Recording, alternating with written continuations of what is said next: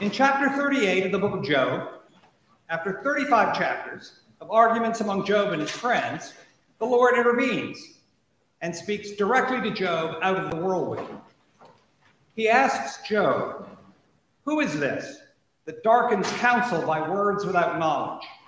Where were you when I laid the foundation of the earth, when the morning stars sang together, and all the sons of God shouted for joy?" Do stars sing? Aristotle thought that the stars were intelligent beings, though I don't remember him ever saying anything about them singing. Kepler thought the harmony of the spheres was embodied in the harmonious relationships among the ratios of the elliptical orbits of the planets, or so I've read. But if stars are inanimate things, must we then conclude that the Lord's reference to the singing morning stars is only poetry? St. Augustine did not quite think so. Commenting on Psalm 148, verse 1, praise the Lord from the heavens, he grants that there are, in fact, animate but also inanimate things in the heavens. Quote, "Yet because these inanimate things in the heavens are also good and duly arranged in their proper order and form part of the beauty of the universe which God created, though they themselves with voice and heart praise not God, yet God is praised in them. And as God is praised in them, they themselves too, in a manner, praise God." If the morning stars sang at the foundation of all things, will, so to speak, the evening stars sing at their consummation? That is, properly speaking, a theological question, not a scientific question, not a philosophical question. But can the theologian who's interested in the fate of the material universe and the final eschaton learn something from physics or astronomy or cosmology so that the question can be asked and, if not answered, at least discussed with greater precision and accuracy? That, I take it, is one of the basic concerns of this conference. I'm here as an academic theologian with an interest in eschatology. I have taught an eschatology course every year for the last 12 years for seminarians at Catholic University of America. I am certain that I know less about scientific questions than almost any other speaker. I should add also, I'm not a medievalist, and as you will find out as I go along, I'm not a Thomist. What am I doing here? Because I teach eschatology on a regular basis. I find the astronomical discoveries and cosmological discussions of the last 50 years fascinating, but I know them through the popular writings of such authors as Stephen Weinberg, or Brian Greene, or Stephen Barr. What I'm going to do in this essay is ask, in a very general way, how the theologian might relate to scientific work, the sort of work we've been discussing as the theologian goes about the task of eschatology. Thus, in fact, the presentation I'm going to give will be rather different from what I signed up for at the beginning. This is one of those cases you're asked to a conference and you think, oh yeah, this sounds really interesting, but I don't know quite what I say. So you do a really general title. And then when you get to work, you end up finding yourself really wanting to write something else, which I think turns out it works well for the conference. But you can see I've given you on the outline two different titles. It's the second title that's really my title here. Will the stars sing on the last day? I will say I'm not going to give you a contemporary overall view of eschatology, partially because eschatology is incredibly fragmented today, both in topics, both I think the significant difference between what I know best, the German language literature and the English language literature. Let me say a bit about 20th century eschatology and how it didn't engage science, and then turn to the scientific questions. In the 20th century, I think you had three waves of interest in eschatology. First, in the early 20th century, Protestant, especially German Protestant theology, under the influence of the groundbreaking work of Wilhelm Weiss, Jesus' Proclamation of the Kingdom of God, and in a changed cultural situation following World War I, eschatology became central. In particular, an apocalyptic, discontinuous eschatology that contrasted with any emphasis on cultural progress toward the moral kingdom of God. It was the rejection of neo-Kantianism, rejection of something like the social gospels in the US. Thus, Karl Barth could argue in the early 1920s, if Christianity be not altogether thoroughgoing eschatology, there remains in it no relationship whatever to Christ. So, theology simply is eschatology. However, in the interwar of theology within German Protestantism, eschatology was seen generally through a rather individualistic existential lens, of which Rudolf Bultmann then became the epitome. A second wave was in theological ferment among Catholic theologians following the Second Vatican Council, again, especially in the German language world, including in this case, Austria and Switzerland. There were new interpretations floating of the nature of death, of the basis of individual immortality, and of the resurrection. Then a third wave, rather different, in the last quarter of the 20th century, liberation theologians, Protestant and Catholic, used eschatological categories to interpret and advocate for an understanding, a particular understanding of history and God's role in it. Now, all three of these, the sort of apocalyptic Protestant theology following World War I, Catholic speculative theology of death, immortality following Vatican II, liberation theology. Well, all of these were, in my estimation, very much mixed bags. They did indicate a strong interest in eschatological topics. These new approaches, however, all framed the eschatological issues in terms that made the new scientific developments of the time mostly irrelevant to their discussions. The questions were existential or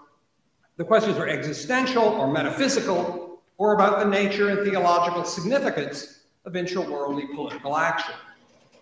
For these questions, Martin Heidegger or Karl Marx were far more important than Albert Einstein or Edward Hubble. I would add also that these 20th century approaches I've just mentioned do seem to share an interest in framing Christian eschatological beliefs in a way that, as far as possible, did not conflict with what they took to be the modern scientific picture of reality as a thoroughly material, closed causal system. Rudolf Bultmann was clear that a motive for his program of demythologizing, his term, eschatology, turning it into a set of existential confrontations with the Word of God or death, he said behind it was a kind of respect for science. He famously said, "We cannot use electric lights and radios, and in the event of illness, avail ourselves of modern medical and clinical means, and at the same time believe in the spirit and wonder world of the New Testament," a world that he thought New Testament eschatology presupposed. Theology for this approach was concerned with matters one would traditionally have called spiritual, and need not touch on matters discussed by the physical sciences at all. This self-restriction eliminated the possibility of any war between science and religion, but also significantly blocked their fruitful interaction. Science had nothing particularly interesting to say with the metaphysical or political or metaphysical questions that got involved in those kinds of eschatological discussions. That's just a little background. Let me turn now to my main concern. After this preliminary, let me turn to my main concern. How does Christian eschatology, as a theological enterprise, engage contemporary scientific cosmology? Two developments in cosmology over the last 100 years seems to me have changed the way my broad question can be asked. First, we now see the universe as far larger, far more comprehensive, far older than was assumed by our patristic or medieval or even early modern forebears. The universe is not just a few days older than humanity, which it would be if you barely have a 7-day creation, and is not limited to the 7 celestial spheres of the sun, moon, the 5 earlier known planets, and the sphere of the fixed stars, as was discussed earlier. The universe is billions of years old and includes billions of stars reaching across billions of light years. This fact does, I think, present a challenge to the fate of the stars, to the way the fate of the stars was handled in much traditional eschatology. The traditional scheme was fundamentally anthropocentric in understanding of the function the material world plays in the divine economy. Father Dominic Holtz talked about just this, the way in which the rotating of the celestial spheres, the telos, was precisely anthropocentric. It related to humanity. Aquinas, in his early sentences commentary, says this, quote, he's talking about the role of the material world, which again, for Aquinas, this doesn't mean the celestial spheres, as Professor Holtz, Dr. Holtz made clear, but I'm going to use it as referring to the universe because it's materiality, so to speak. Aquinas says this in the scriptum: we believe all corporeal things to have been made for man's sake. Wherefore, all things are stated to be subject to humanity. Psalm 8, 5 following. Now they, all material things, serve man in two ways. First, as sustenance to his bodily life. Secondly, as helping him to know God, inasmuch as man sees the invisible things of God by the things that are made. Romans 1:20. End of quote. Now, neither separated souls nor resurrected bodies are going to need bodily sustenance. And the redeemed souls, once they're purged, will have the direct beatific vision of God. Well, then why do you need any material reality in the kingdom? Aquinas does see some role, however. Quote, the carnal eye, even with the carnal eye when it's been resurrected and transformed, the carnal eye, however, will be unable to attain to the vision of the divine essence. Wherefore, that it may be fittingly comforted in the vision of God, it will see the Godhead in its corporeal effects, wherein manifest proofs of the divine majesty will appear. There'll be a material reality in the kingdom as a witness to our physical senses of the glory of God, which will be much clearer then than it is now. Now here, our present much expanded picture of the universe is not in any straightforward way logically incompatible with what Aquinas says. But I ask, is it plausible that the billions and billions of stars that exist, many of which will not and some perhaps cannot be known by humanity in history, do they all exist only for the sake of being a witness to humanity in its sensory knowledge? My mind here boggles a bit. Perhaps the anthropocentric argument can be extended to argue that as embodied beings, as we are now and will be in the resurrection, we require a material world for our context. Even then, the size of the universe does seem to me a tad excessive, if the whole point is simply anthropocentric. Now, perhaps even that excessiveness has a role, an anthropocentric role. Perhaps it'll lead to our humility. Well, maybe. My discomfort here still remains. I would rather than take the traditional anthropocentric view, which here I cited Aquinas, but Aquinas is not here particularly unique. Does it make more sense to say that in light of what we now know about the universe, much of its contents exists to give glory to God more directly, with only an oblique reference, I'll come to in a moment, to humanity? A suggestion of a better approach might lie in the scholastic discussion of angels.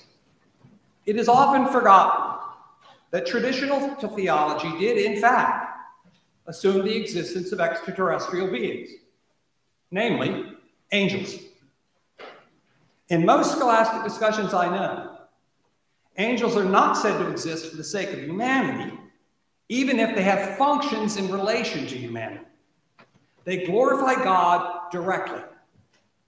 Nevertheless, angels do have a relation to humanity through the incarnate man, Jesus Christ. Christ is not their savior. The faithful angels do not need a savior, and the fallen angels are beyond redemption. But Christ is the angels' Lord, as he is Lord of all creatures. And if speaking here quite crudely, one gives a broadly Scotist, as I would, rather than broadly Thomist, answer to the question of the motive of the incarnation. If one says, as I would, that the first and foremost the incarnation is about God giving the highest possible gift to creation, namely union with God himself, rather than the incarnation being first and foremost about redeeming humanity, then I think it becomes easier to believe that all things, even galaxies over the cosmological horizon, have an eschatological destiny realized through Jesus Christ. All things are related to Christ. For as Paul says, all things are created through him and for him. In him all things hold together. The inclusion of the material universe in the eschaton would then be mediated through Jesus as the incarnation of the Logos of all created things. Christ's incarnate humanity is the eschatological link between all created things and God. But let me note a certain limit of using the angels here as an example of something related to Christ in a certain sense, but not related anthropocentric simply through humanity. The analogy with the angels is a problem. Angels are rational beings, and so imagining what it means for them to praise God is not so difficult. What might it mean for a star to praise God?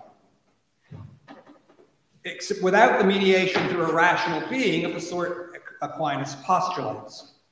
I'll come back to that question later at some length. That's one development in modern cosmology, I think, the simple size, the number of stars in the universe, that I think gives a new challenge to Christian eschatology.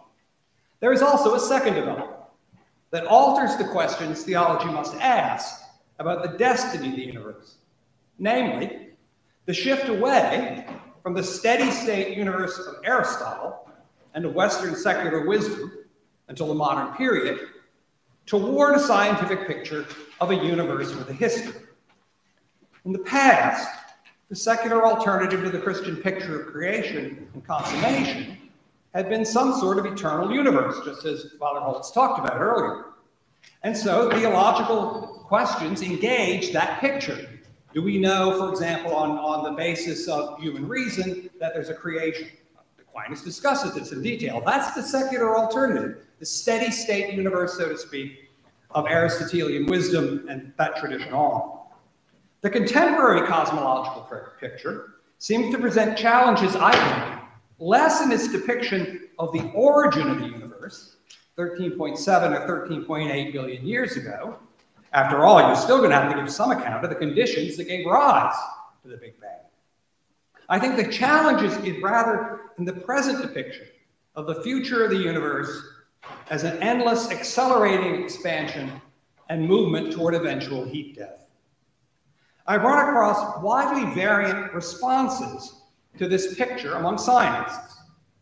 Katie Mack, in her recent book, The End of Everything Astrophysically Speaking, concludes this: at some point, in a cosmic sense, it will not have mattered that we ever lived.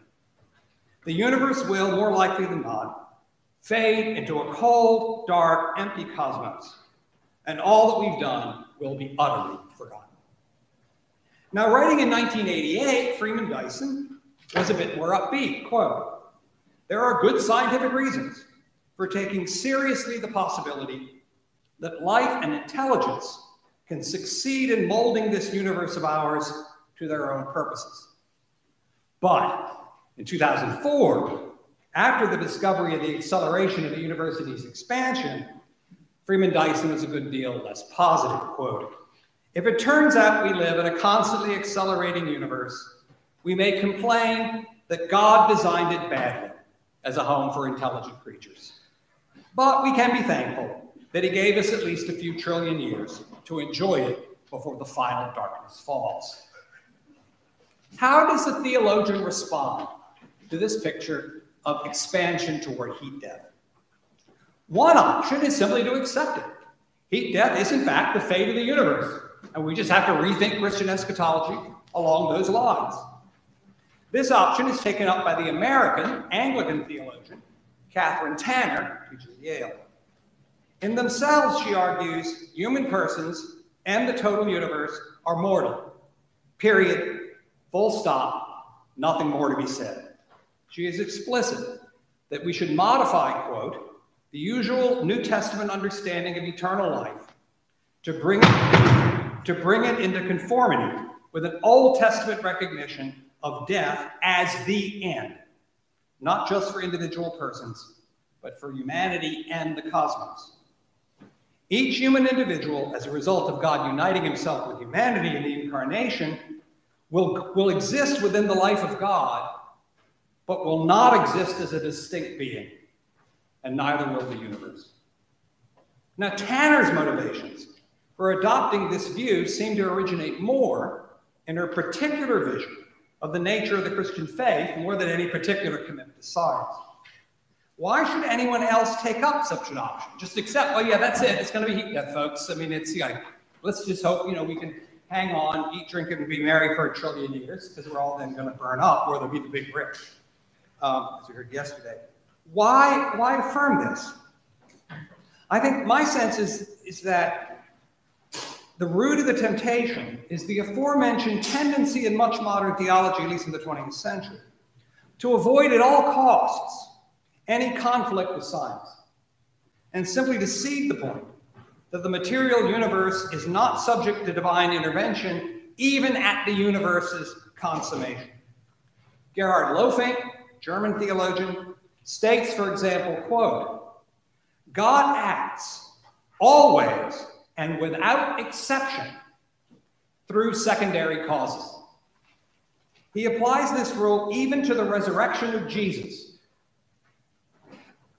which strikes me as striking. But in the process, he necessarily must rethink what is meant by the resurrection of Jesus and of all other persons.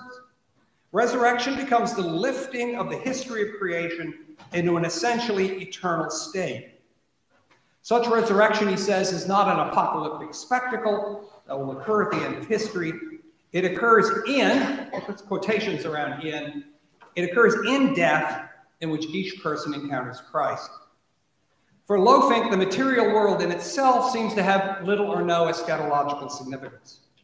He presents a radicalized version of the anthropocentric picture of the material world we find in most medievals, or in Aquinas. The material world, he says, will continue in the eschaton only as it has been taken into human life. Quote, "The pre-human world participates in the resurrection of the human because humans have internalized it. As we sort of internalize into our life the material world, it rises with us, but other than that, that's it. All those stars now that are beyond human experience simply have no eschatological significance." Thus, for Tanner and for Lofink, as far as I can tell, the heat death scenario in relation to the physical world is just the end of, that's the way it's going to happen. You just accept it. This option, particularly of both Tanner and Lofink, to make redemption sort of being lifted out of this world, and this world then runs on its own steam until it runs out of steam, I find this picture deeply problematic. As I've noted, I think the existence of the vast universe then becomes really utterly excessive. Why would God have done this? I mean, God likes stuff. That does appear to be the case. He even creates cockroaches, for which I hope I get a clear answer on the last day. But this really then seems excessive. In addition, the biblical picture of the eschaton is bodily. Read the last 2 chapters of Isaiah, last 2 chapters of Revelation. What resources do we have to think theologically about the universe and the eschaton if we're not going to simply affirm, say, that the universe exists as the ladder to our eternal blessedness, which we then kick away, and it has no eschatological place? A potential resource, I think, is the long history of reflection, beginning in the New Testament, on the nature of the resurrected body. In discussing the resurrection body, theology had to take up the eschatological significance of temporality, and often did so in detail and in the scholastics with great precision. These discussions, I think, can help us in thinking about the final destiny of the universe. Now, in risk of oversimplification, let me stress 3, I think, relevant aspects of resurrected bodies. I hope I'm not stepping on Professor O'Callaghan's toes. He's going to talk about the resurrection in the next presentation. First, resurrected bodies are not pictured in the New Testament or the tradition as the products of intra-worldly natural forces. The resurrection of our bodies will be an aspect of a much greater transformation of all things, including time, when Christ returns. Second, resurrected bodies will be radically transformed bodies. Some of the usual characteristics of bodies will cease to apply. All resurrected bodies of the redeemed and the lost will be incorruptible. They will not be subjected to destruct physical change. And as Dr. Holtz noted, partially this will be because the celestial spheres will have stopped moving. So there'll be radical transformation. Third, however, despite just transformation, the body that rises is the same body we now have. That is Catholic dogma. The language we will have the same body we now have is in the Creed of the Fourth Lateran Council of 1215. This identity is not only an identity in kind or species. The body that rises is numerically identical with the body that now lives or dies. There will be a numerical identity of this body now of Michael Root and the body of Michael Root that rises on the last day. Well, that principle is, as far as I know, principle of numerical identity, unchallenged in Western theology, at least from Augustine on. Just what such numerical identity of the earthly and risen body requires, what it is, was a matter of debate. What sort of continuity of matter, for example, might be necessary for this body now to be the same body that rises? Will a continuity of form alone, with the matter entirely changed, be sufficient to constitute numerical identity? These debates are in fact not surprising. Contemporary philosophy continues to lack, as far as I can tell, any consensus on what constitutes my identity right now with my identity 40 years ago. And you'll have some who even will deny that there's any metaphysical basis for a continuity of identity except for social convention. Derek Parfit would say there's no actual metaphysical reason to say I'm the same person I was 40 years ago, but no bank is going to give me a 20-year mortgage without some assumption that there's an ongoing Michael Root here who's going to pay it off. So we need this as a social convention, but Parfit would deny that, in fact, there is any ongoing me here in any real sense. Can we extend then these principles about the Christian resurrected body to the universe? Let me try. First principle, that the resurrection and the eschaton as a whole is a radical break and intervention, is, I think, applicable, and I believe rules out at least one approach that I found in some, particularly American, discussions of cosmology and eschatology. That is the adoption of some kind of process metaphysics of Charles Hartshorne or Alfred North Whitehead. Or something like Pierre Teilhard de Chardin, where you get the idea of an idealist absorption of matter into spirituality moving toward an omega point. Thus, Teilhard can say that after a long historical growth in the spirituality of the spiritualization of humanity, that it means that when Christ, quote, when Christ appears in the clouds, he will simply be manifesting a metamorphosis that has been slowly accomplished under his influence in the heart of the mass of mankind. The conclusion that the expansion of the universe is accelerating toward a heat death does, I think, pose a real problem for this kind of approach. I mean, how is the sort of ongoing lure of God that normally would Hartshorne and Whitehead talk about going to overcome the expansion of the universe? It's quite interesting that Freeman Dyson in 1988 said he was quite sympathetic with Charles Hartshorne, but he then later found no way to make that compatible with the picture of the rapidly accelerating expansion of the universe. If we're going to have a different future for the universe, then it means there has to be something different than natural processes. Second, the radical transformation of physicality. I think this also has implications for our picture of the fate of the universe. Will the incorruptibility of the resurrected body be an isolated phenomenon, or will corruptibility be eliminated in all reality? Paul does say in Romans 8 that, quote, creation itself will be set free from its bondage to decay and will attain the freedom of the glory of the children of God, which seems to indicate that all reality will be set free from corruption. But as the American physicist Stephen Barr notes, that would seem to imply that entropy will cease, that the second law of thermodynamics would eschatologically cease to apply, something deeply incompatible with present physical reality. Here, quoting Stephen Barr, the second law of thermodynamics is a rather general consequence of the laws of probability and depends very little on the details of the laws of physics. The idea that a physical realm, continuous with and strongly resembling this universe, could be immune to corruptibility, death, and decay is problematic.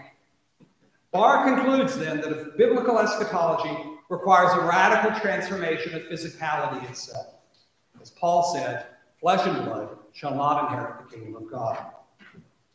But we also need to apply that third principle, a principle of identity. The resurrected body will be the same body I now have. Now, at this point, the analogy between the resurrection of our bodies and the fate of the material universe becomes difficult in some serious ways.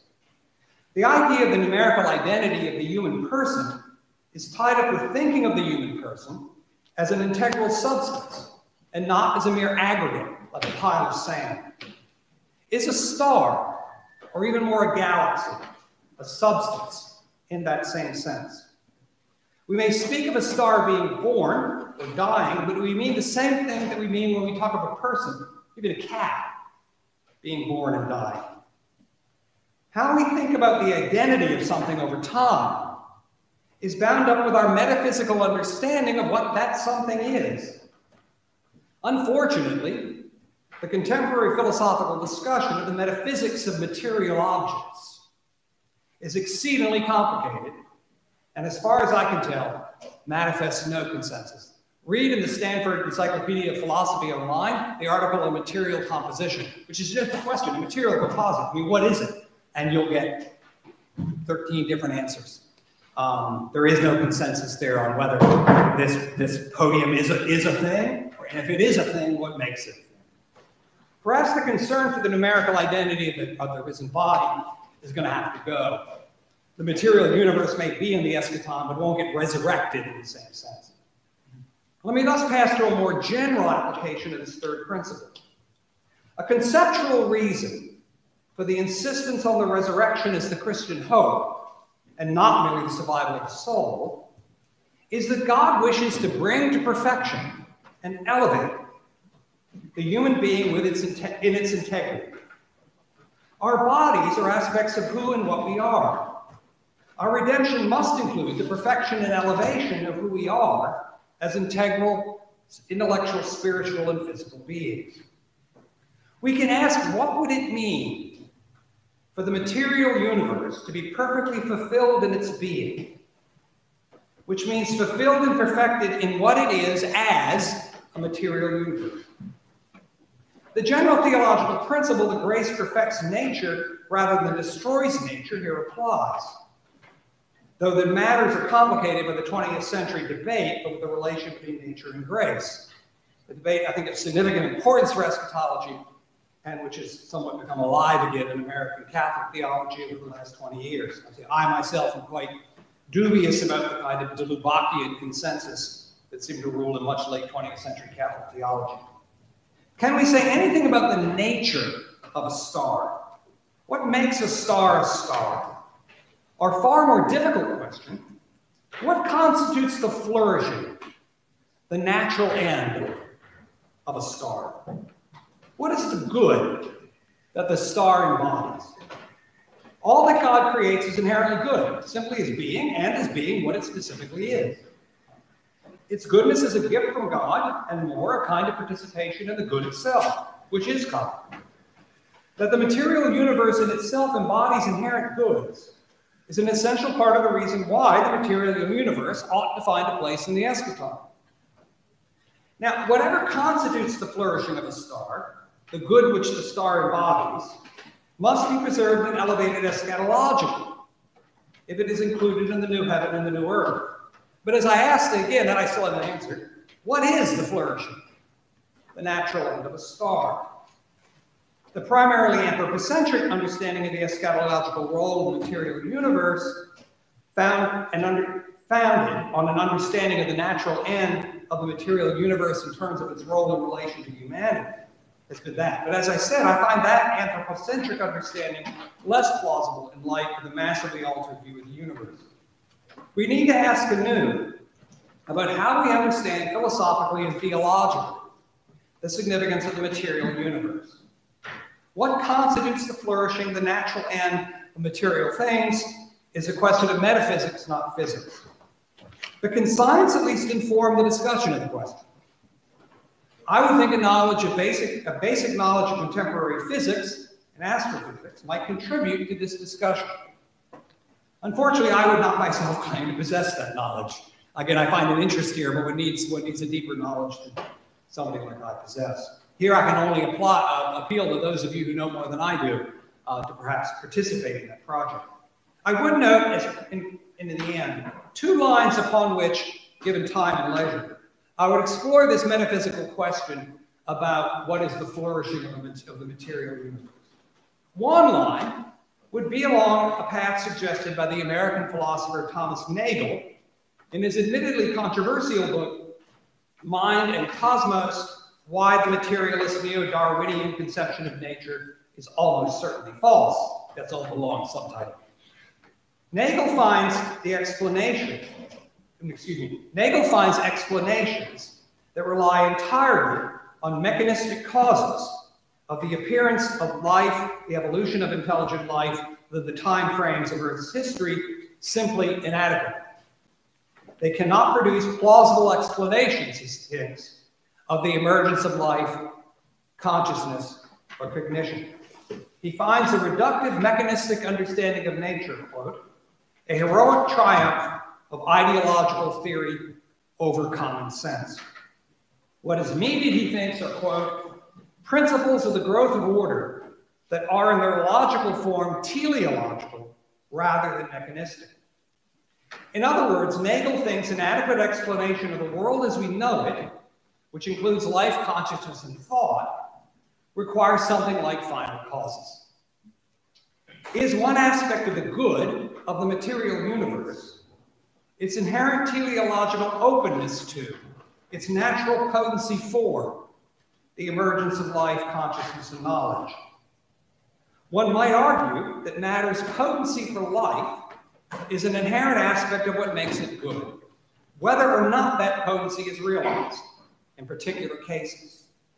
That aspect of the inherent good of the material universe would be a good taken up into the eschatology.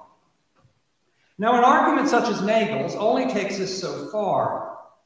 While Nagel's argument is not anthropocentric in precisely the traditional scholastic sense, and it is in fact explicitly non-theistic. Nagel is quite defensive. He's not asserting anything religious.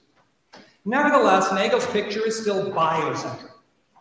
Nagel is a self-avowed realist about value. He thinks value exists objectively.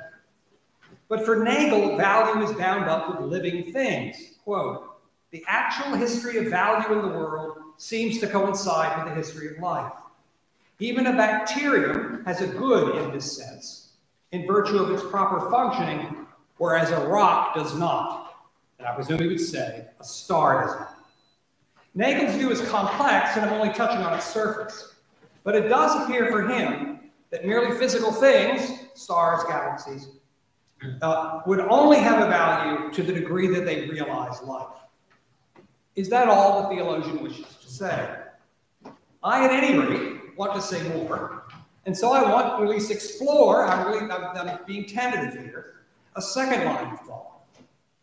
One aspect of the attraction of the process metaphysics of Hartshorne and Whitehead is a blurring of the sharp line between animate and non-animate beings by adopting a kind of panpsychism. Panpsychism is the idea that life, or mentality, or will is present in all matter, period. Or to use a quotation from one dictionary article, the view that mentality is fundamental and ubiquitous in the natural world. Rather than thinking of the material universe as simply dead, which then leads to problems, Nagel notes, on how to account for the emergence of life, and even more problematically, the emergence of consciousness and cognition, forms of panpsychism see a continuum from the cosmic dust to complex chemicals to simple life to whatever conscious life is to be ascribed to a cockroach to self-reflective human consciousness. The elimination of sharp breaks along the way, this continuum, has made the idea of some form of panpsychism interesting to some, could prominent participants in the contemporary philosophy of mind, particularly David Chalmers. I mean, this is a place also where eschatology needs to engage science, particularly on the whole question of philosophy of mind. How do we understand the relation of consciousness to material brain function? And this is what David Chalmers calls the hard problem in philosophy of mind. And one advantage of a certain kind of panpsychism is you don't have this incredibly sharp break where you have a great difficulty. How do you ever get consciousness to begin with? And how do you understand the relation of human consciousness, chimpanzee consciousness, dog consciousness, cockroach consciousness, bacterial consciousness? I mean, it becomes very difficult where to draw the line. Well, just don't draw the line anywhere. Earlier in this presentation, I was critical of process metaphysics as implying an unacceptable causal role of natural process in the arrival of the eschaton. And I also find the understanding of Hartshorne and Whitehead unacceptable for Christian theology. But these problems are not found in other, in some ways similar, panpsychist metaphysical schemes, which are not, for Whitehead and Hartshorne, they're sort of panentheisms. This life process in the world is very difficult to distinguish from God. You don't have to make that move. I would particularly note the work of this, I think, sadly neglected, mid-20th century Anglican Thomist philosopher and theologian, Austin Farrer, taught in Oxford. In particular, his metaphysical work, Finite and Infinite, in which a panpsychist outlook related to Whitehead is developed, but thought through in close conversation with scholastic philosophy, particularly Aquinas, and in accord with traditional Christian accounts of God. An advantage for our topic is that such a panpsychist understanding of the universe preserves the idea of the potency in matter for life, consciousness, and thought, but does not reduce the good realized in matter to that potency alone. The material universe does not just possess a potency for life and consciousness, and rather, and perhaps in an extremely attenuated way, all things realize that potency. Everything from cosmic dust to humans to angels realizes a good. There is flourishing, which is its being, which is its participation in being in the good. The good of cosmic dust may be less than the good of a dog or of a human being, but it is still an intrinsic good that can be taken up, perfected in some way, elevated in the eschaton. Last paragraph. As I have said, these are lines I would wish to explore, not conclusions I have reached. I am, you can choose your sports metaphor, skating on thin ice or leaning way out over my skis.